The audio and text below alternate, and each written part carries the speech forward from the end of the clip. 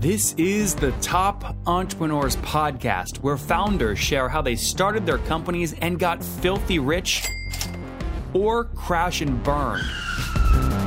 Each episode features revenue numbers, customer counts, and other insider information that creates business news headlines. We went from a couple of $100,000 to $2.7 million. I had no money when I started the company. It was $160 million, which is the size of many IPOs. We're bootstrapped. We have like 22,000 customers.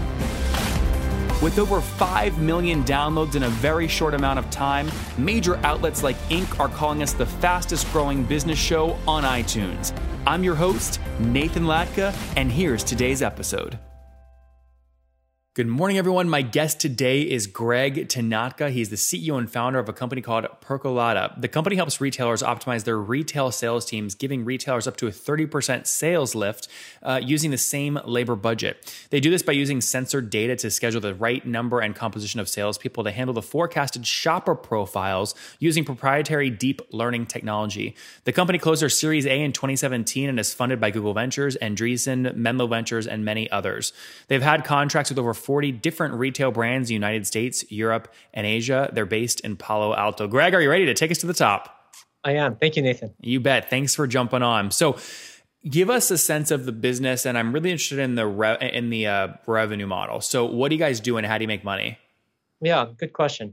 So what we do, simply put, is we try to figure out where is the right mix of people to have on the sales floor for physical retailers at the right time. Because if you do, they sell more.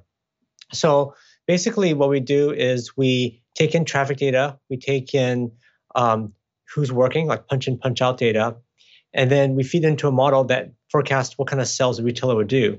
So once you have that, you're able to figure out what will be the optimal number of people, because you essentially have a simulator for the store. So it's kind of like, and to put it really simply, it's almost like Moneyball, but for retail associates. Now, I mean, I'm going to give a very, very generic example here, but you know that females between the ages of 16 and 21 are more likely to shop on Saturdays between 9 and 11 a.m. So put people that cater to them in terms of a salesperson on the floor during that time versus the boys that come in and like to shop, I'm making this up, Monday nights from 6 to 8 p.m. Exactly. You got it exactly. Interesting. How do people beef up? I mean, I imagine the downs. I mean, I would love using your platform, but let's say I'm H&M and I sign up and you tell me you need these 10 profiles of salespeople to match the traffic data. They're going to think, crap, I've got to go hire 4 extra personalities I didn't have before. How do you manage that? Yeah. So, the way it works is that, so first of all, we look at a metric called shopper yield. So the top salespeople will have a shopper yield metric of almost 10x what the average salesperson would do. So let's say, for instance, H&M, maybe the top person does $100 per shopper. The average may do $10 per shopper. But what happens is the kind of traffic varies throughout the day. So there are times in the day when you need really, really great sellers, and you need $100 per shopper type of shop yield kind of people. And there are times when the traffic is very transactional. So it really doesn't matter who you have. So really what it is trying to figure out what is the right people to have at the right time. Now, we don't hypothesize in terms of, well, you need this kind of people. What we do is we look at the current staff and we figure out, okay, given the staff you have available and given the traffic coming in, what is the right mix of people? So we don't try to say, well, what if you had this kind of characteristics of salespeople? We just use the existing sales force that they have. We just shuffle them around so that they could actually sell more. Interesting. And then you just hope that whatever shuffle mix you recommend also works with that person's schedule in terms of being in the store. Well, we actually look at their availability. So we get the availability of all the sales associates. So we know when they're available.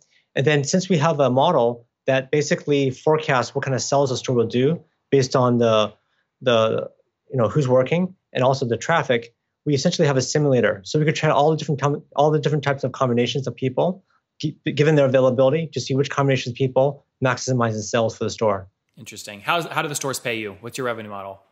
Yeah, so we have a very unique model. The way we make money is we charge per scheduled hour. So for every hour that we schedule, we get 85 cents per hour. Interesting. So I love the fact that pricing is actually tied to the utility metric that most directly correlates to value that your software provides. But it also makes it challenging. It probably takes some time to scale to that point from a first touch of a potential customer. How do you manage the onboarding? Yeah, so that's actually one of the toughest challenges we have because in order for our system to work, we need many integrations. So we need the punch data, so the time and attendance. So when are people working? We need HR data. We need to know how much people make, who's available to work, what kind of restrictions they have. We need to also have the point of sales data. So there's several different type of systems that we have to integrate to. So we're very much an enterprise class of solution. We need to integrate to all these different systems, and sometimes to even people's workforce management system. And then all this data feeds into our machine learning models that allows us to forecast what is the right mix of people to have. So the onboarding is not quite a free trial and then you run and roll. It's more of a we have to set these integrations. And then once we have the integration set up, then we can actually optimize the schedules for our retailers. So Greg, tell me, what's the team size today? Sure. We're a little bit over 20 people. We're about 22 people total. Okay. And you mentioned you raised capital. How much have you raised? We raised $9.5 million. And over what period of time? In other words, when did you launch the company? Well, we initially started in 2011, but at that time we were basically trying to collect sensor data from retail stores, and we didn't quite have product market fit. So it took us a long time to really figure out how to get product market fit. We finally got that about 2016. Then we closed our Series A in 2017. Okay, and you said you finally got product market fit in 2016. What metrics were you looking at where you said, "Yep, we hit it. Today's a good day. We crossed the river." Yeah, people ask me this all the time, like, how do you know you have product market fit? So before we had product market fit, our sales cycle was like quarters to close deals, literally quarters. And I'll put on my knee pads begging to close deals. It's really, really difficult. And so when people ask me, how do you know if you have product market fit? I tell them, look, if it's easy to sell, you probably have product market fit. If it's really hard to sell, as if it's like pushing a boulder uphill, it's probably not a great fit. So now we are able to close deals in about 1 or 2 meetings, maybe 3 meetings. So it's like, but we had like 30 different business models. We, started one thing. 30? Yes, no Wow. exaggeration. Yeah. So so I felt kind of like Moses in the desert, like trying to find a promised land, where like you're trying to get this thing to work and nobody's buying, right? It was really hard to sell, and so it's very frustrating. And so this, trying to find market, I have great admiration for people that find product market fit because it's really hard to do. Yeah. But once you do that, it's almost like the lights turn on. Instead of like us chasing people to close deals, people are chasing us. So feels good, right? It feels awesome, right? Because it really sucks. Like you're emailing a hell of a lot of people, cold calling, you're trying to sell this thing, and people just aren't eating the dog food, right? And when that happens, you realize you need to tune things. You need to tune the business model. You need to tune the product. So Greg, talk utility to me for a second here. So sales cycles are decreasing. You hit fit 2016. In 2017, how many total scheduled hours did you hit? Yeah. So we have under contract over 18.4 million hours that we schedule annually. So it's a really nice feeling. Before, the way our business model worked was we would sell a monthly subscription to sensor data. And the crazy thing that we found out is that retailers are drowning in data already. They didn't know what to do with this data. So what we did was we built an application layer on top because we found out that the real challenge wasn't necessarily gathering the sensor data. It was really trying to figure out how to use it and how to get utility out of it. Well, with 18.4 million contracted hours and making 85 cents per hour, I mean, that puts you at over 15.6 million in annual revenue, right? So pretty healthy. So we haven't delivered on all of it. We have a lot of pilots. What we're actually in the midst of doing right now is we're in the midst of rebuilding the product to make it more scalable. So that's the big challenge we have now. So before we were suffering from not being able to sell it, and now we're suffering from trying to catch up with all the demand. Got it. So of that 18.4, some of that is in the future. Yeah, some of that we haven't delivered on yet. So with a lot of enterprise contracts, you can sign them up front, then you have the delivery of it. Yeah. Generally speaking, did you break the $10 million mark last year in revenue? We haven't, not yet. You haven't. Okay. Do you think you'll break it this year? It's a very good chance. Yeah. Well, listen, I'm rooting for you. How are you finding new customers? It's really weird. Like before we were trying to sell sensor data, it was like pulling teeth. Like trying to find customers was really, really hard. Now it's almost the exact opposite. We're not even trying, and people are like calling us. We're getting all these leads. We get referrals, and I think the reason why is because the value proposition is pretty strong for the retailer. So essentially, for every dollar that they pay us, they get about $20 to $30 back, sometimes even $40 back in terms of return on investment. So they get massive return in terms of every dollar they pay us, they get about $20 to $40 in terms of extra revenue. And you can directly measure that attribution, which is great. You close the loop. Yeah, what we do is we run twin stores. So we usually work with chain retailers, and they have multiple stores. And what we'll do is run in one store, but not another. And the stores are we call twins. They have highly correlated sales. So for the store that we schedule in, we're able to show generally between 10 to 30% boost in revenue, depending on what's going on. So for a retailer, for a physical retailer, this feels really good because essentially it's like almost all profit, right? Because there's a lot of fixed costs involved with physical retailing.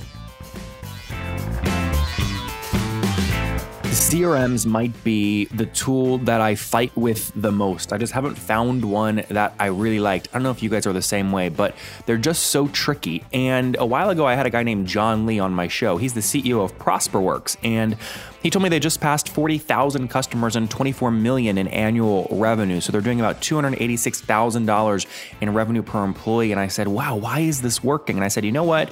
I'm going to try it. So I went to prosperworks.com/loveyourCRM, signed up, and it immediately became clear why it worked. Those of you that love growth hacking, you should go to that link just to see how they do the onboarding. That's prosperworks.com/loveyourCRM. In short, it's like magic. I'm not the guy that finishes the sales call and then takes the time to actually put data into the CRM. They have this magical way of just doing it, and it's a beautiful thing. So every morning when I wake up, I just go, okay, what leads are ProsperWorks telling me to reach out to because they're most likely to close? And it works so well. And you guys know I love money, and I love only focusing on the leads that are going to close. So I encourage you to try ProsperWorks. They're sponsoring the show. Check them out at prosperworks.com/loveyourCRM. Folks, that's again, prosperworks.com/loveyourCRM. What are you at now today in terms of total customers you're working with? Actually, let me rechange that. How many locations are you working with? So you might have one customer in multiple locations. Yeah, we actually don't look at the business that way because we look at the hours that we schedule. But we have some numbers public, like 8.4 million hours scheduled is a public number. And you could think about like what does the average retailer store? Maybe 1,000 to 2,000 hours a month. So that gives you some sort of idea. But we have 40 logos total worldwide. Got it. And when you say logos, again, one of them could have 20 stores under you, right? Yeah. I mean, we generally work retailers are between 10 to 500 stores. Got it. That makes good sense. All right, let's wrap up here, Greg, with the famous five. Number one, what is your favorite book right now? Oh, my favorite book is The Hard Things About Hard Things, just because I'm not sure if you've ever read it, but it's a book written by one of our investors from Andreessen Horowitz, Ben Horowitz. And it just talks about how hard it is to do a startup. And I can tell you it is freaking hard. Yep. My favorite line in that book is, if you're going to eat shit, don't nibble. Yeah, Number two, is there a CEO you're following or studying right now? Yeah. So my favorite CEO entrepreneur is Ev Williams. So the reason why is when he first did his company, Blogger, he went to zero. He went to everyone quit on him. He totally ran out of money, but he came back and sold for $100 million to Google. And a lot of the stories you hear about entrepreneurs, it's kind of like a straight line up, right? You look at Google, you look at Facebook, it looks like a straight rocket ship up. And that has not been my story. And what I really admire about him is just his perseverance. And I actually got a chance to meet him very briefly after one of his talks, but I was just incredibly impressed with his perseverance and how he was able to pull it off. Number three, what's your favorite online tool for building your business?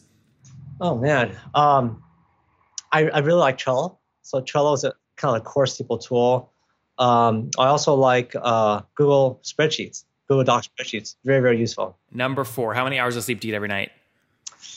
Oh man, I don't get too much. So probably between 4 to 6. Okay, so call 5 on average. And what's your situation? Married, single? Do you have kids? I'm married. I have kids. How many? I have 2 kids, 10 and 12. Okay, and how old are you, Greg? 43. 43. Last question. Take us back to your 20-year-old self. What do you wish that he knew? Oh, so this is my third startup, although it's the first time founder and CEO. And, when I wasn't CEO, it looks really easy, right? I had sales and marketing, and, you always thought the CEO was kind of a bozo, like, oh, I could do that job so much better. Now that I'm CEO, I realize how hard it is. I realize that I should have probably been not so hard on the people that I work for, because I realize that it looks easier than it really is. You were an engineer and you would judge the CEO and go, I could do that marketing stuff. Yeah, it's like, what the hell, right? It's like, what a stupid decision, right? But you realize that when you're starting a company, you're founding a company, running a company, it's incredibly hard. There's a lot of mistakes. There's a lot of things you don't know. And looking from the bottom up, you think, oh wow, it's really crystal clear, but it isn't. And there's all these other things you have to trade off on. And I would probably say, if I was to talk to my 20-year-old self, I'd probably say try to be more humble, try to be more understanding. And I think I would have probably learned more. I think I would have been better prepped for what I do now. But that's what you get with experience. There you guys have it from Greg. Be a little more humble. If you're an engineer, don't be so freaking judgmental about the CEO who's trying to do that whole markety, salesy thing.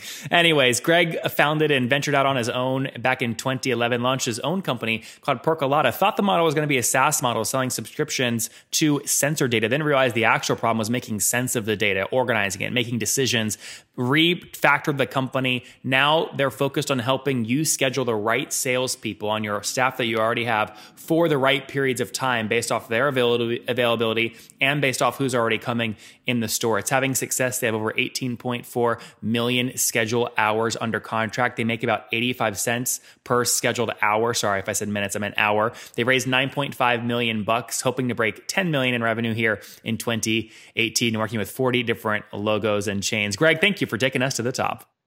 Thank you so much, Nathan. I appreciate it.